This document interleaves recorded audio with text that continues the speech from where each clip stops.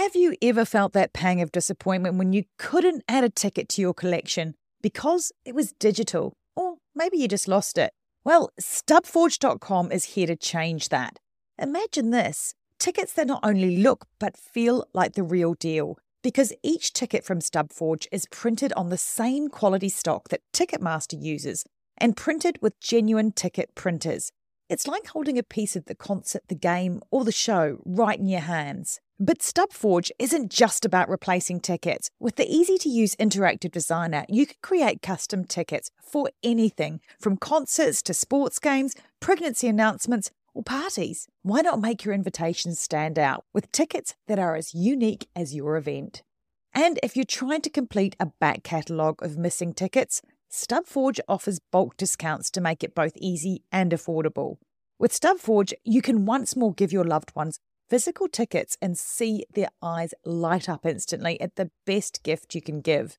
So whether you're looking to reignite your ticket collection, craft the perfect gift, or send the coolest invites, head over to StubForge.com. Start creating today and see how StubForge makes every ticket a story worth saving. Visit StubForge.com and start making tickets today. Mom deserves the best, and there's no better place to shop for Mother's Day than Whole Foods Market. They're your destination for unbeatable savings, from premium gifts to show-stopping flowers and irresistible desserts. Start by saving 33% with Prime on all body care and candles. Then get a 15-stem bunch of tulips for just $9.99 each with Prime. Round out Mom's menu with festive rosé, irresistible berry chantilly cake, and more special treats. Come celebrate Mother's Day at Whole Foods Market. Live on Fireside. Hello and welcome to Guilty Greenie live here on Fireside from the Climate Collab Auditorium. We are your imperfect host. I'm Kate Bagby. And I'm Sarah Ferris. Personally, I feel that if I'm not sipping on my homebrew kombucha out of a Schlurple, I'm pooping all over this glorious planet. So let's get real for a minute and focus on what we can achieve, because no matter how cute and catchy the name you give a reusable straw is, and let's be honest, buy a Schlurple Saber Turtle is a great name, I'm not going to remember to bring it every time I need a straw. And as for kombucha, fermented toilet water, it's just not my thing. Join us as we bear all. We'll share our own guilt, share our own journeys, and just add some levity in our attempts and fails to be more eco-friendly, but in the real world. Right, Kate? That's right, but we are going to have to disagree on kombucha. It is a favorite of mine. Today, we are getting wasted. We are talking all about food loss and waste and how it is actually one of the biggest contributors to climate change.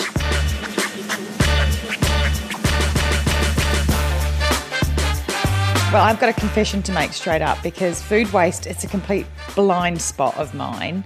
My baseline is probably washing out containers. I know I should be composting, but I need some kind of motivation. So I need you to tell me why I should be doing it, because it seems like such a faff. And it's on my bottom of my can I be asked list. I'm not going to lie. I think it is for a lot of people. I don't really think food waste is something that's top of mind, except maybe those days you clean out your fridge and there's some very interesting sociological studies, psychological studies that we can get into a little bit later about how we think about food waste. Really fascinating. But let's put it in the context of climate change to start. How's that? Yep, like that. All right. So annually, global food loss and waste, and those are two different things, and we can talk about that too. But globally, loss and waste is the world's third largest emitter of carbon dioxide. To put that into context, food waste is third only to the total greenhouse gas emissions of the United States and China. Okay, so it's big. If it was a country, it would be the third largest. Wow. Yeah. What is the effect of that on the world? What does that do? Didn't we do a show Back to Basics? Sarah, were you not paying attention about climate change? Call me out. No, I just think it's important to sometimes link it back to something really tangible. Right. So essentially it's leading to rising temperatures, rising sea levels, which inevitably and slightly, I guess, ironically, is going to lead to food shortages. Essentially a global shitstorm. Yeah, pretty much. That's the polite way of putting it, I think. If we want to talk about impact, let's break it down by countries and regions and overall, because maybe that'll help provide some context to it. Okay. Let's start big. We'll work our way down. Globally, around 923 million tons of food are lost or wasted. So to give a visual for that, that's enough to fill 23 million 40-ton trucks, or we would call them semi-trucks or 18-wheelers. So 23 million 40-ton trucks. And that's enough to circle the earth 7 times bumper to bumper. Wow. Is that annually, did you say? Yes. All right. That is a lot. Yep. And that equates to about $1 trillion worth of food that's lost and wasted. There's a lot. Gosh. Yeah. And there's people starving. Yeah. And we can talk about that too, about how just removing 15% from the lost and waste streams would actually feed. Well, we'll get to that. We'll get to that. Okay. So globally, 923 million tons of food. In the United States, it's about 30 to 40% of all food produced is wasted. And that works out to about 125 to 160 billion pounds every year, or about 20 pounds per person per month.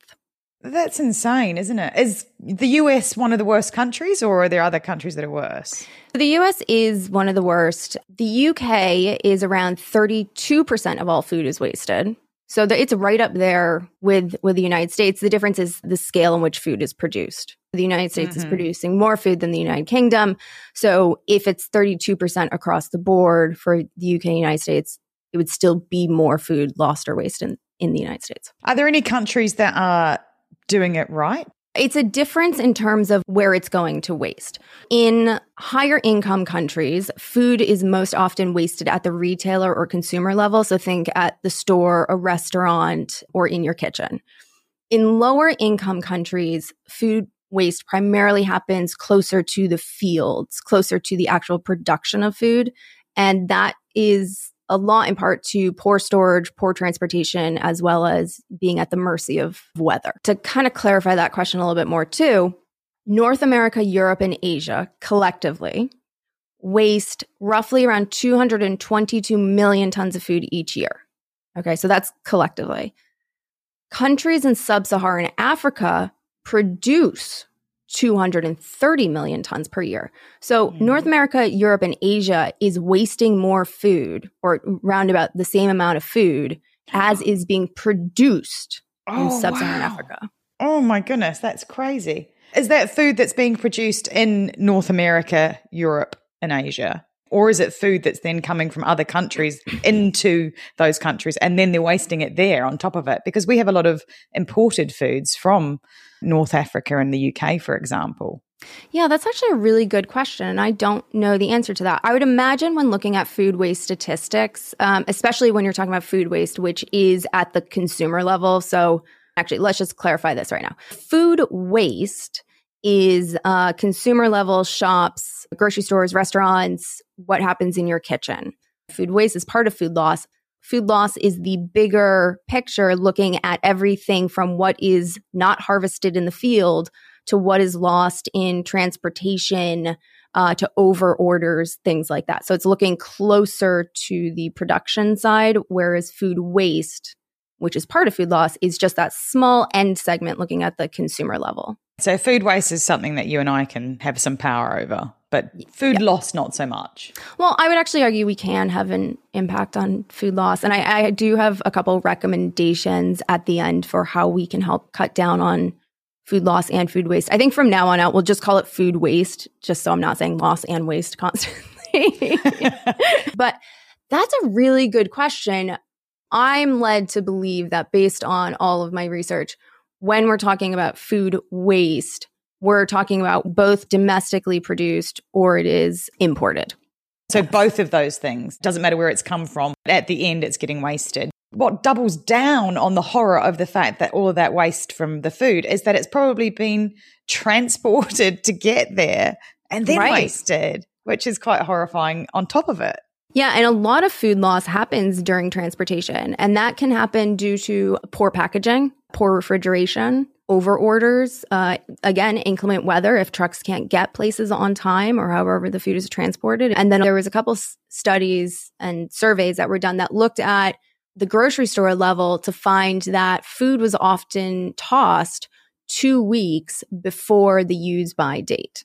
So again, if there's delays in transportation and that food gets there, and let's say it's a week or 2 weeks within the use by date, it's going to go straight to the bin for the most part. Wow. See, I was under the impression that lots of supermarkets and grocery stores were now changing that. And I don't know if you've got them in the US. I'm sure you do, but we've got apps and shops will put up their loaves of bread that are at the end of the day, and they'll just give them away for free. They're trying to make sure that all of that sort of waste food is then passed on to the community for free and it's not going into dumpsters. Is that happening in the US as well? We're seeing more of it happening. I know there has been a lot of new legislation that has been introduced in different parts of the world to help cut down on food waste, and essentially telling restaurants and stuff they can't do what they're doing and that food needs to go to the community. Looking at it from a food perspective, fruits and vegetables, it's roughly 40 to 50% of fruits and vegetables are lost or wasted. You know, a couple of weeks ago, we talked how I went apple picking. Did you talk about this? Yeah. Yeah, you did. One thing that annoys me every year, so I live in one of the capitals of apple production, which is great because fall activities, you get to get out there, you get to pick your apples, super fun. Wholesome. So wholesome, Kate. It's on the New England fall checklist. I feel like it's mandatory if you live here. Love that. But I'm always appalled at the number of apples on the ground. And yeah, you could say, oh, well, a lot of them have fallen. And some orchards will actually take those apples, gather them up, and they use them in cider production, which is pretty cool. Some don't. But I'm always struck by the amount of times people pick an apple off the tree, take a bite out of it, and then just throw it on the ground. Or they just let their kids two-handed just ripping the apples down and then throwing them on the ground. And I'm like, oh my gosh, like please don't do that. Eat the entire apple. So fruits and vegetables, 40 to 50% go to loss or waste. There was a few studies actually, that looked at European trawlers in the North Sea. And they found that 40 to 60% of fish caught were discarded at the sea level. Wow. And we're not talking like catch and release. This was fish that was brought on that died. What? So hold on, what? They're catching the fish, but they're not fresh enough to actually use. Is that what you're saying? And they just throw them back in the ocean, or what do they do with them? Yeah, they throw them back in the ocean. I don't think freshness plays into it. It could be that it's the wrong type of fish, right? Because if we're trawling, you're catching whatever you're catching. Yeah, true. And unfortunately, they're just dumped back in, but 40 to 60%. That's okay, but let's think about that for a second. Like in terms of food waste, so you've got dead fish, it's going back into the ocean. It's probably then being eaten by other creatures in the ocean. Am I being naive? Is that not like a food chain? No, that is a food chain. The problem there becomes overproduction, right? You're wiping out, that's a whole different topic, but you're wiping out species. And in the wild, a fish isn't eating, well, actually, I don't know how much certain species eat, but let's say they're not eating 10 fish at a time. You know what I mean? If you're just getting dump loads of fish off of a single boat, yeah, they're going to eat it, but that's not how things naturally work. Yeah, true. I mean, it's not great. I'm just saying in terms of the gases that are then produced by that, it's going to be surely less than the actual fruit and vegetable wastage. What about meats? Meat actually has the highest carbon footprint. Feeling very good about being vegetarian right now, I can tell you. And we should clarify on that too. When we're talking about food waste, we're not talking about food that's being composted. We're talking about food that's ending up in landfills, which are anaerobic. And unfortunately, in anaerobic settings, there is a massive methane release from the breakdown of food. And methane is 26 more times potent than carbon dioxide in terms of greenhouse gases. Okay, that just got sciencey, like really sciencey. Tell me about anaerobic. What do you mean in terms of food waste with that? Okay, we're talking about food waste that goes to landfills. Landfills, for the most part, or municipal solid waste facilities, are anaerobic, which means there is not the introduction of oxygen. So a lot of the stuff is just piled up on top of each other. It sits there. It just sits there and very slowly decomposes. What ends up happening is it releases these really, really powerful greenhouse gases such as methane in really high numbers because there's no oxygen and there's no natural process happening. And in 2018, food waste accounted for 21.6% of all municipal solid waste. That's a fair chunk. Am I right in taking this leap then? If it's just sitting there in landfill, the better thing to do is to then have composting and the worms aerating it.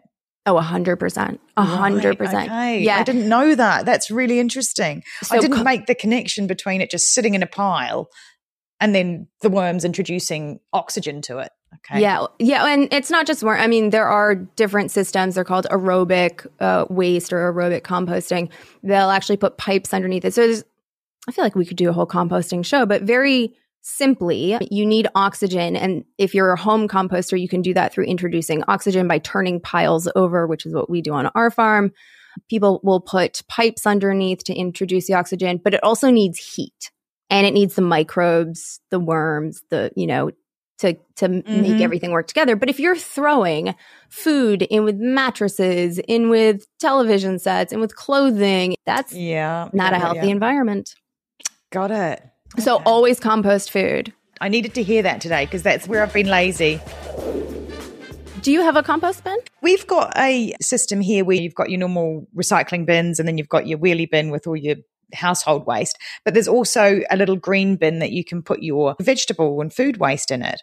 But it's one of those like step too far things. And I've done it before and then the foxes got in and strewn it all over the neighborhood. And I was kind of like, I'm going to leave that for another day. So you've given me the incentive to go and get that out and actually put that back into practice in the house. Do you want a little tip on that one? Please. What we do is we actually keep our compost in the freezer until we're ready to take it out. And it will cut down on the smell, which if you live in a city can attract a lot of animals. So I would say freeze it and then add it. But it's weekly, right? How hard can it be to just put it aside, keep it there for a week? I can do that. I think I can do this. Oh, good. So you're already on your challenge for the week. That was your challenge for the week, was to compost all your food scraps. Really? Well, I've peaked too early. I know. Well, you might have to come out with another one. Don't worry. I've got them in spades. We're good. We know a lot of food is wasted. Reasons for food waste, start to finish in the supply chain: bad weather, processing, overproduction, overbuying, poor planning, label confusion. I am so guilty of that. Of overbuying or labels? All of that. Just put my name beside all of those things. In fact, I just went to the supermarket today and I have become more conscious now of what I'm purchasing and what the packaging it's in and all that kind of thing. But I find the whole time-consuming nature of thinking of planning out meals. Honestly, I'm right there with you. I cannot be bothered to meal plan. Like at all. I've tried it. It is just not for me. And I find that when I do actually meal plan, I end up wasting more food because I'll get to the end of the day and I'm like, I don't want to make that. Like I was super ambitious this weekend, but I don't want to make that. Yeah, your 16-item Heston Blumenthal sauce that goes with the 52-item Gordon Ramsay number on the side. Yeah, no, I totally get it. I found food prepping works a lot better than meal planning. So if I have a lot of ingredients and I'm just in the mood to cook, or, well, I guess this is going to come up in wins for later, when it's the end of our harvest season and I have 50 butternut squash sitting on my table, I will just spend the day peeling, cooking, chunking, freezing, and I create all these different raw ingredients for the most part, put them in the freezer, and then I can just pull things out as I want them. So if I want butternut squash, I can either pull out soup or I could pull out cubed and then I can saute it or I can roast it or I can do whatever I want with it. But everything is ready to go. I love that. You must have a massive freezer. Do you have like multiple freezers going on in the house? Yes. I think that's the key if you're going to do food prep, though. You don't want it to be going down to the bottom of the chest freezer and never be seen again. Right. What I found has been really successful, because my mother has one, is she puts on the inside lid a list of everything that's in the freezer and when it went in the freezer. Wow, she's next level. Mine would be just a place where things go to die. Well, the good news is, as long as you're checking it like twice a year, you'd be fine, because food will keep for a very, very long time in a freezer. Oh yeah, the best buy and safety dates. Another thing that leads to food waste. Yeah, there's one of them that you can fudge and just sort of push out a bit longer, right? And it's not going to kill you. Is it the use by date that you've got to stick to with food?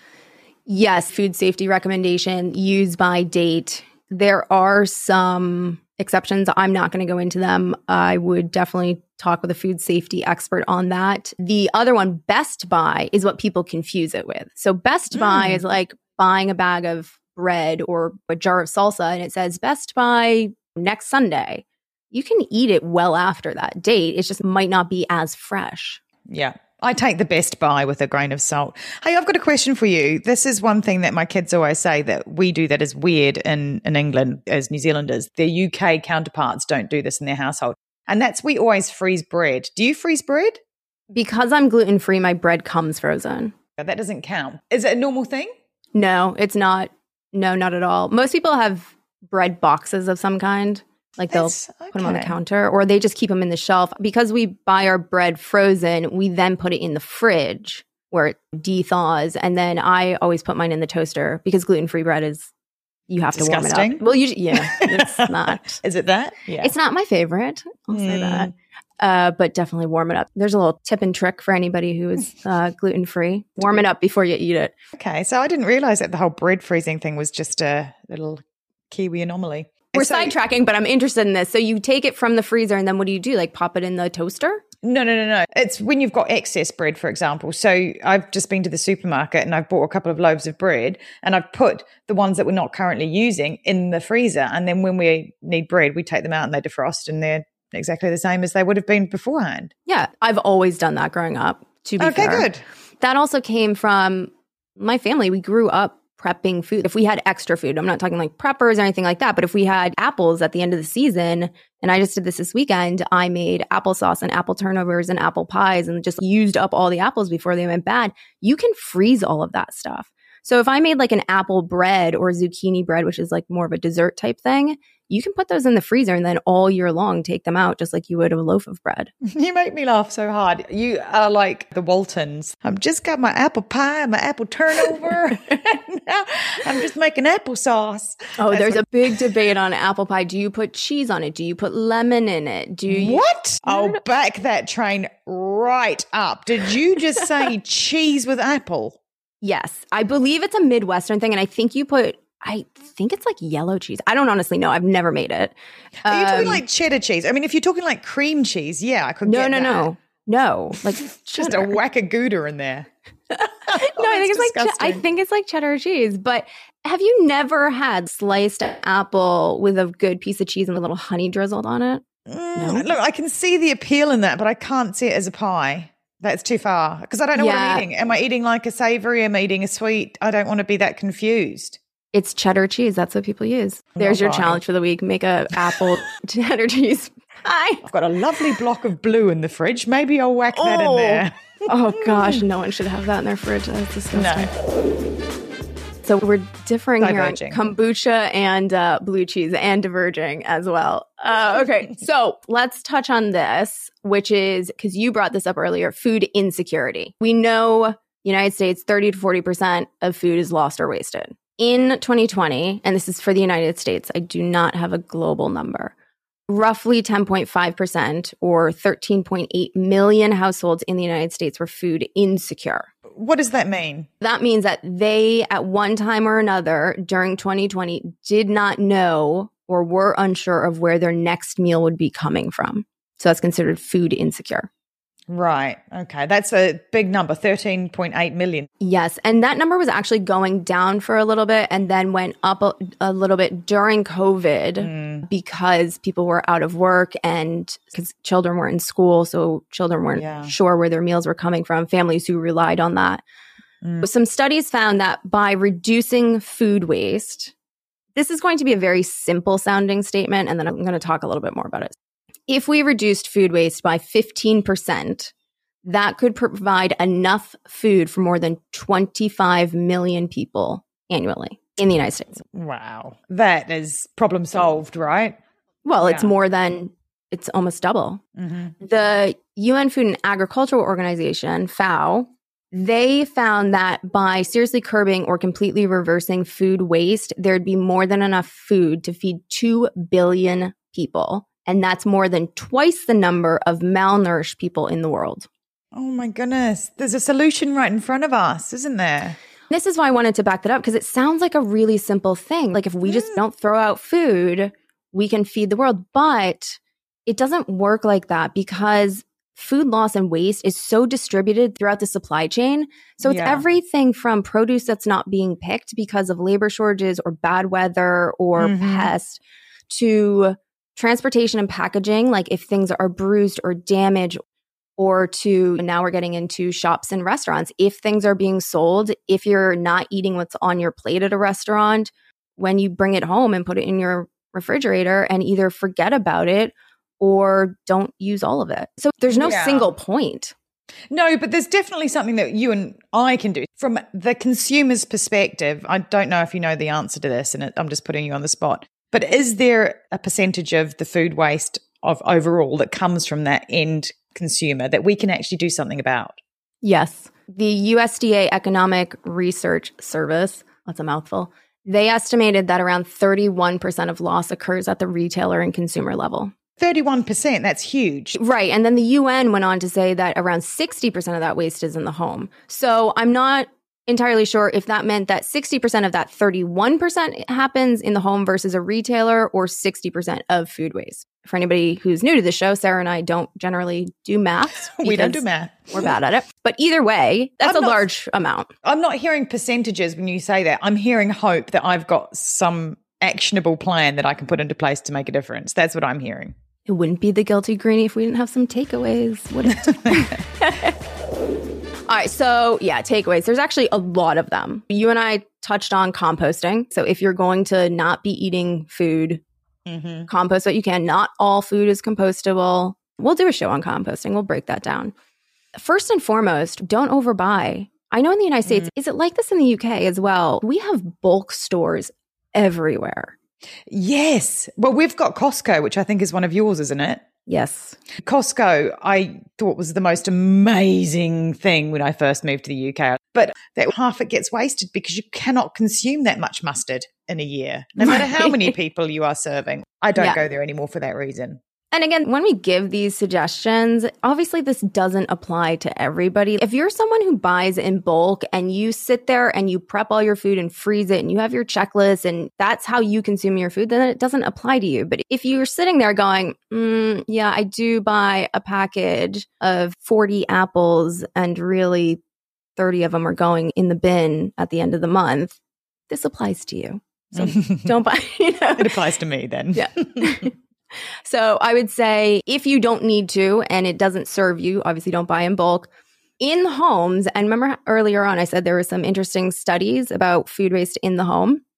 There was two really interesting things that came out of it. One was there's a psychological component to food waste. And this example was given. Let's say you buy a carton of eggs. And as you are going to put them in the fridge, as us Americans do, I know in the UK, we do. You do put them in the fridge. I do. Do you? Aren't they sold on the shelf, though? They are sold on the shelf, so I probably don't need to put them in, but they've got a little handy egg holder in my fridge, so it's begging to go in there. I want to know who was the lobbyist who got that included in fridges, because I find that just very fascinating that eggs have their own section, designated. Designated section. All right, so the study went, you take your eggs, you either going to put them on the fridge, or in the fridge or on the counter, and you drop the carton, and they break. People were really upset by this. They were upset that they just bought their eggs, they broke them, they didn't get to enjoy them. Now, if those eggs sat in your fridge for a month or two and you threw them in the bin because they're not edible anymore, people were less likely to be upset. There's a novelty aspect to buying food. It's new, it's exciting, all the things I can do with it and make. Is it also that you've just freshly parted with that money? I would imagine that's part of it. Yeah. But people generally feel, I'm not going to say better, they feel less worse than if they just brought it home and immediately put it in the bin. It's a very interesting way to look at it, isn't it? I will definitely be reconnecting in my brain those two things. The other study that was interesting was what they call negative or white space in a fridge. Since the 1960s and 70s, both plates and fridges have gotten bigger. And what they found is people do not like to look at what they call white spaces in fridge. They want their fridges to be full. They want it to be a bounty of food. And if there's space in your fridge, there's something in you that just says like, oh my gosh, I don't have enough. I'm going to guess it's more of a primal need, but I don't really know. But obviously packing your fridge full of food you can't possibly eat or will not eat, it just leads to more food waste. So this is where looking at all those really pretty pictures of super organized food in a fridge that is not filled to the brim comes in handy. I just cleaned my fridge out this weekend, looking at the use by dates. I have to say, I was enjoying my white space. It was just so nice. And when I bought my groceries today, everything had a place and I could see it. It was so much more organized. I could see what meals would work together. There was a joy in my fridge because it was full of white space for a while, but I've just rammed it full of food again. So guilty. Am I the only one? Like in my fridge, everything has a place. Upper right-hand corners where drinks go, leftovers go, second shelf down on the left. For me, it's super organized so that I don't waste food. And then my husband comes along like a tornado and just moves things around. Oh, yeah. I would love to live like that, but I have 4 people in my house that decide to just play Where's Wally with the eggs. Or they open the fridge door and just go, where's the? I'm like, 6th shelf from the left, 2 degrees to the right. How do I know? You've thrown it in the back somewhere. We've digressed. So white space is good. I agree with you, Sarah. I actually prefer my fridge to have more negative space in it. It just feels calmer. Smaller plates, portions. So plate sizes have gone up. I believe it's 36% since the late 1960s, early 1970s. As our plates get bigger, we think we have to fill them, and then our eyes are bigger than our stomachs, so we don't end up eating all of it. You can always go back for seconds most of the time. But psychologically, I don't think you do, which is the beauty of a smaller plate. That's a good point. What else? Oh, a lot of grocery stores in the United States, and I'm curious if they have this in the UK, they have like a sales rack. It tends to be in the bakery section most of the time, but there's like a little rack of food that's like going to expire or should be used by the next few days. So they'll mark it down. And a lot of people skip over that. Or it's like an apple that has a bruise on it or something. Yeah, no, we definitely have that. But the thing with that section is I'll end up with something I never knew that I wanted. Doesn't mean I don't eat it. But... I was going to say, do you eat it? Yeah, of course I do. Of course I do. I actually feel like that's a good way to try out new food, though. All right, so sales rack, always good. Buying locally, right? We talked about this with the apples. If you can buy locally from a sustainable farm, obviously not everybody has access to that. But if you do, you help cut down on food waste in terms of transport loss. And then if you're eating at a restaurant, get your takeout. You know? Yeah, that's something that we've started doing, but it's not something that feels very natural. Is that quite normal in the US to do that? It's super normal. And I think part of the reason it is because portion sizes in the United States are meant for 2 or 3 people. 200 or 300 people. It's insane, honestly. Yeah.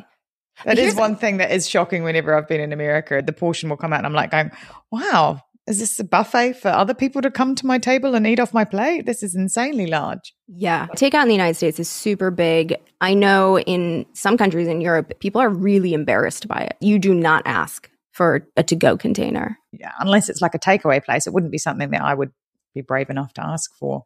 If anybody owns or works in a restaurant is listening, by cutting down portion sizes, you cut down on food waste, which actually saves you money in the restaurant industry from having to buy more food. And I was going to say, there's 2 apps that we use, and I mentioned one of them before, which is Too Good To Go. Go on there and get end of day sushi from your local sushi place or bread from your local bread place. And there's another one called Olio. Have you got that over there? Yeah, Olio's in 31 or 32 countries, I think. Okay, it does help with the redistribution of food that might be going to waste. Or even not just food. Am I right? Yeah, I believe Olio is also like furniture and clothing. I think there's a couple more. There's Food for All in the United States. It's very much like Too Good To Go. There's Flash Food, and then there's Food Rescue, which will help give excess food to those in need. So we were talking about how in the United States, 13.8 million households are food insecure. That was 2020 numbers. Food Rescue US will help get the food from restaurants to shelters or to organizations that help distribute it for social services or for social agencies.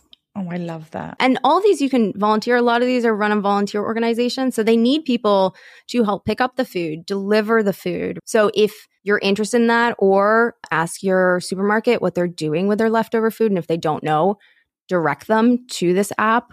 You don't have to deliver things to be an activist. You can literally just push your supermarket to get involved. That's activism.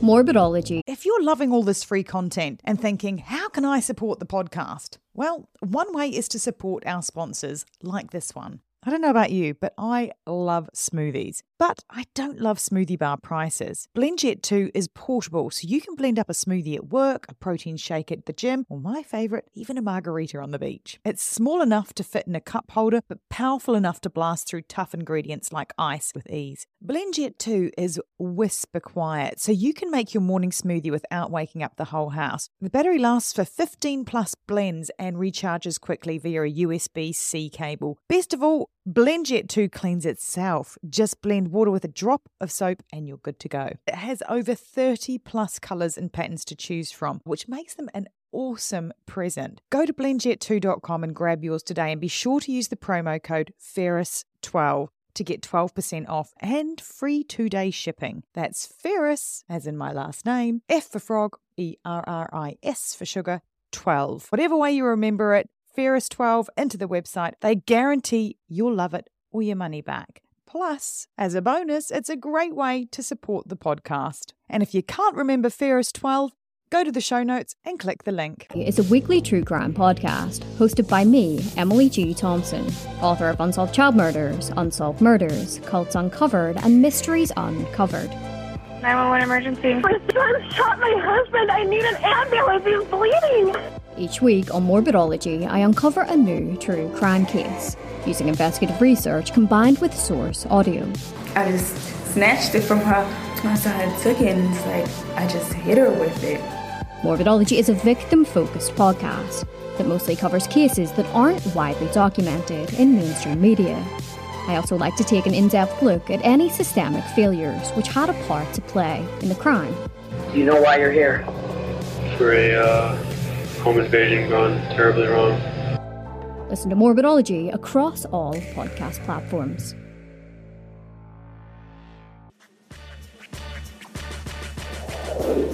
I feel like we've covered a lot on food waste, and in that kind of same vein, let's talk about the highs and lows of our week.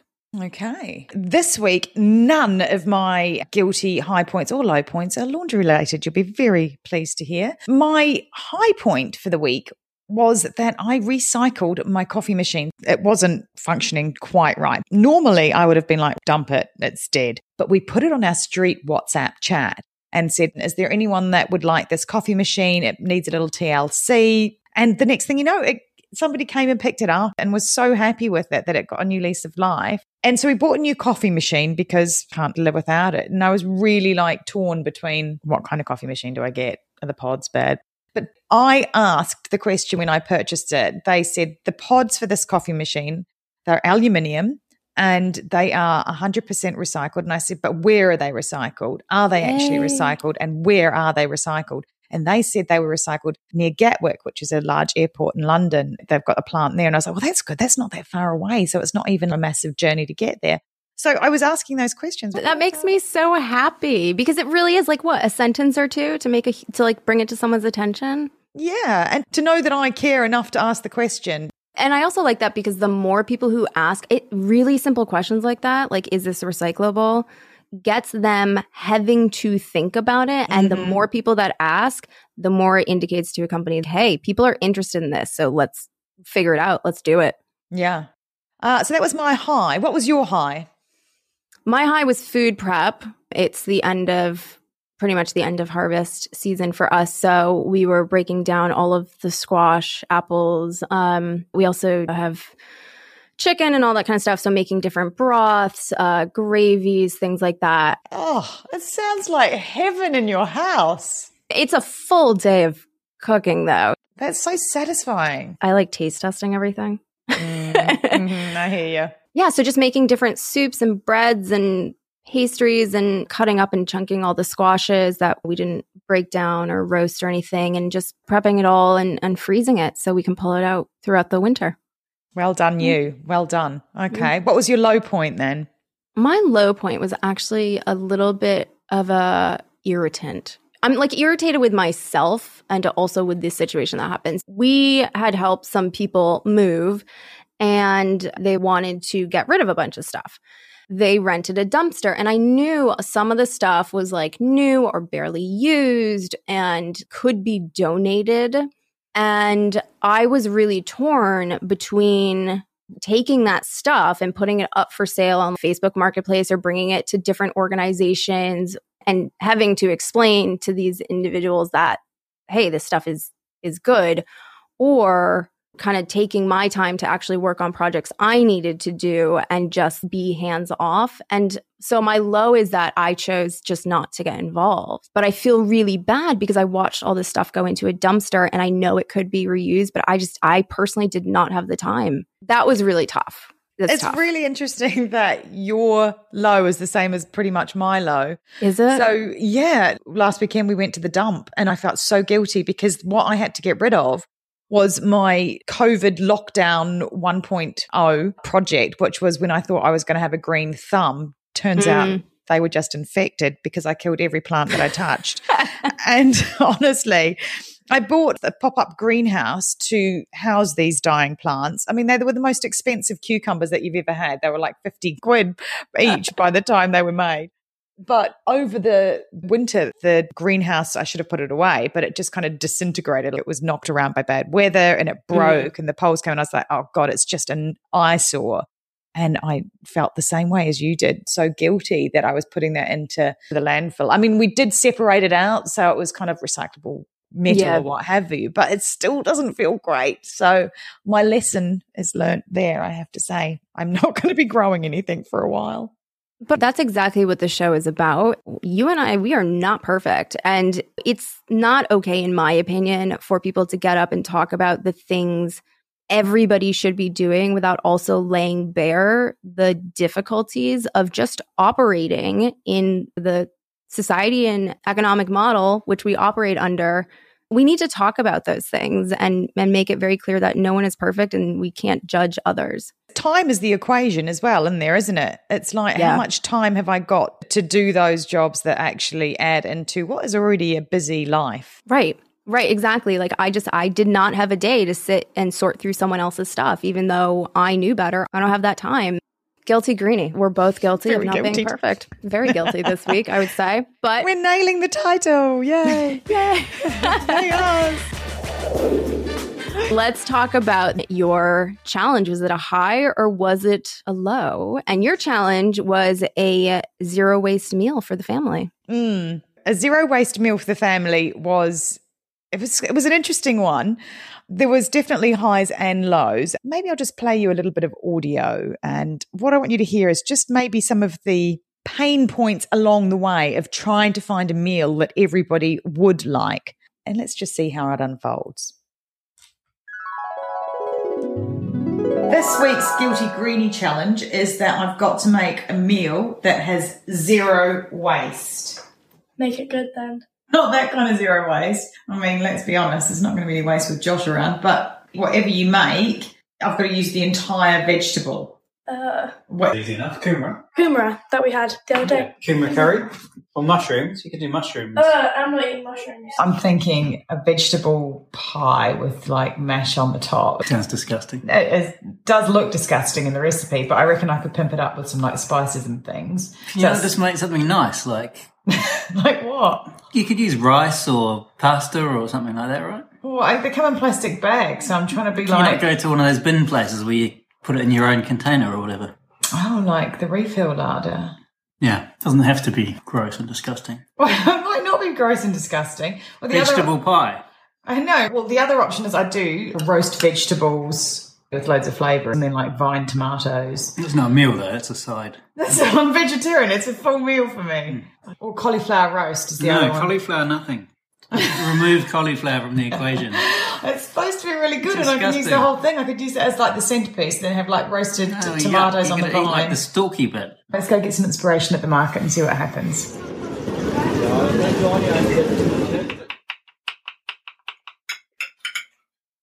Great. What are you doing? I'm trying cauliflower. I don't like cauliflower, but I'll try it. Just you making me. 1, 2, 3. It's not too bad. It's edible, but I wouldn't choose to eat it. If there's nothing else to eat, I guess I could eat it. So many opinions for people not cooking. Oh my God. I know, and I should preface it by saying kumara is what we call sweet potato in New Zealand. It's the Maori word for sweet potato. I was going to ask that. Okay. I knew you would be. It's up there with the hoo-hoo grub. I did like the mushroom suggestion. That was a great one. Except it would have been a great suggestion if it was just not me and Gareth eating the mushrooms because nobody else sort of touched them. And I think the hilarious thing is that you could see cauliflower is something he cannot stand. He hates cauliflower. And then he ended up having to eat cauliflower. So Did he like it? nope, not so much. No. You made cauliflower, but what was in it? Walk me through this recipe. Okay, so I thought let's make a little Mexican fiesta. The thing that was fun about it was that we went to the market, which I normally would just go to the supermarket. We went to the actual outdoor market that's close to us. So we were buying locally, not packaged. So you're getting zero waste on the packaging side of things here, which is a win already. And it got us talking about what kind of meals to have. And then the cauliflower kind of became the hero of the meal. I had a guacamole on the side. And then I had a salsa that I'd made on the side. That was all pretty good. Oh, and then, so I had vine tomatoes with the little viney thing on it. I thought, what am I going to do with that? So I put that into the Mexican rice that I made because I know that adds flavor. I squeezed the limes into the guacamole and then I put them into the rice to cook with it. So I wasn't wasting any of that. But here's my problem. This is where I fell down. I could have just done the cauliflower and not the guacamole, and then I would have been zero waste. But I really wanted that guacamole. And what that needed was red onion, which has the papery bit on the outside, and the same with the garlic. Yeah. And then the avocado was the other issue. So the avocado skin, I couldn't get rid of. Now the pip, I did something quite special with. You'll be pleased. Did you plant it? I did. Yes. Yeah, it'll die. But that's not the point. I tried. I tried, right? But yeah, so what are you supposed to do with the papery bit of onion and garlic? You can actually save those and reuse them in making stocks. You can put them in like a little cheeseclothy type bag and put it in your water along with your different food scraps. You can put them in the little bag, some herbs, stems, whatever you got left, and create homemade vegetable stocks from them. Well, that's, again, a time thing, isn't it? There's a picture of actually how much waste I did create. Because as we say, the guilty greenie, and Gareth, my husband, was like, well, you're going to have to lay it bare because that's why it's called the guilty greenie. You've got to be honest, because I was thinking I could just hide those. But I didn't. And they're there for all to see that I probably failed the challenge. I would say no. You got a really good meal out of it, which sounds super yummy. And part of the challenge isn't just whether or not it's successful. It's learning to understand why we do things and really questioning and challenging how we're doing things. And so a lot of it's introspective. I would say the fact that when buying a new coffee machine, you're like, is this recyclable? What's it made from? Shows the challenges are working because you're starting to think about things differently. Yeah. And the other thing I was thinking when I was doing this challenge is thank God I'm vegetarian because I don't know how I would have got around a meat portion of it. Zero waste. That would definitely be tricky. Although there are places where you can get meat wrapped in like onion a wax paper. Well, yeah, a wax paper. Okay. But depending on where you live, that's few and far between. Not talking about the packaging, because that's a whole different subject. But food waste in general, you can plant the avocado seed. You can do other things with that too. You can actually use avocado seed to dye clothing, which is kind of cool. That's never going to happen. You can use the skins. You can, put them in your plants. Like you could literally take the skins and put them in your plants, which will help fertilize them. Oh, I should have done that. That would have been easy. That would have been an easy thing to do because I've burying the evidence. I wouldn't have felt guilty at all. I would say challenge well done. Thank you. So I can take it as a bit of a win then. Definitely. You want your challenge for next week? I feel like I already know it now if it's the composting thing. Oh, no, it's to make apple pie with cheddar cheese.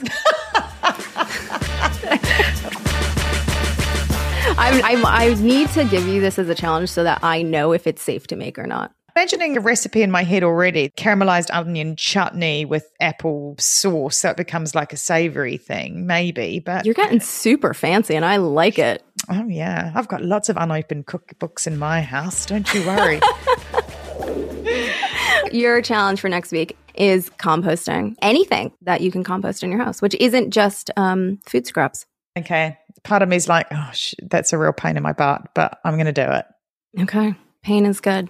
Sometimes. Sometimes. Pain. And you have the composting services, correct? Exactly. Yeah. Here's the follow-up then, because I know you've done composting before. Give them a call and ask them about their process and ask them how much food waste they get. Okay. Or any issues they have, like, are they getting things that aren't food waste, and what happens to the entire lot when that occurs? Oh, God, you're piling on the challenges. I'm making you put together the next episode. God, I need answers from you. All right. Well, I think that's pretty much the episode for the week, is it? We've covered so much. It is. Do you want to introduce our next topic? Yes. Now, we briefly spoke about it before. I haven't come up with a catchy title, but I'm sure I will by then. So I was driving past a cemetery the other day with my husband and I looked over and went, God, that seems like a waste of space. I wonder what the best way to die is, which was a really cheery thought. But I was kind of thinking I'd like to be balled up into the base of a tree, which I've seen those cocoons. So I want to ask Kate, what is the best way to basically, die? Just to clarify, we're not going to actually be talking about how you should die or if you should kill anyone. We'll be talking about funerals and burials. Yeah. What's the most sustainable way to dispose of your body? I think this is a really fascinating topic because there's so many options that people don't know about. Yeah, I'm all in for this. I want to go out with a massive bang. I want to become the biggest tree in the world after I'm gone. Please do join us next week to see if Sarah accomplished her challenge and for more the good, the bad, and the laughable as we tackle our own sustainability journeys exclusively on Fireside in the Climate Collab Auditorium. Thank you for joining us on this week's episode of Guilty Greenie. If you've enjoyed this podcast, please share, rate, and leave a 5-star review on Apple. It helps others find the podcast and get the climate conversation flowing. Guilty Greenie is an independently made podcast, so if you would like to support the podcast, please go to buymeacoffee.com/guiltygreenie. The more support, the more content for your ears. Follow us on Instagram @GuiltyGreenie and join us in tackling the Guilty Greenie challenges. Make sure to share your experiences, the good, the bad, and the laughable. We love to hear from you. And let us know what topics you want to know more about. Until then, stay curiously green. Bye-bye.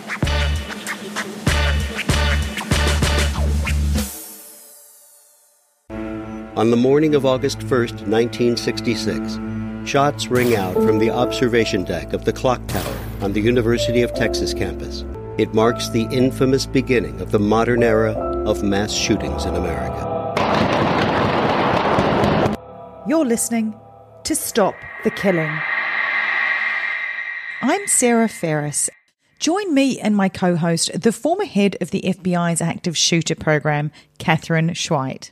I spent 5 years as the FBI's top executive looking for answers to the mass shooting crisis. I've been at the shooting scenes, I've watched the reality of poor planning, I've traced heroic acts of bravery, and I've really sat silently and listened to the heart-wrenching stories from survivors. Our hope is that together we can stop the cries of never again fading into until next time. Another day is here, and you're ready for it. What to wear? Check. Breakfast, lunch, and dinner? Check. Planning for what's next and how to save for it? That's where Bank of America can help. For your financial to-dos, Bank of America has experts ready to help get you closer to your goals. Get started at one of our local financial centers or 24/7 in our mobile banking app. Find a location near you at bankofamerica.com/talktous. What would you like the power to do? Mobile banking requires downloading the app and is only available for select devices. Message and data rates may apply. Bank of America NA, member FDIC.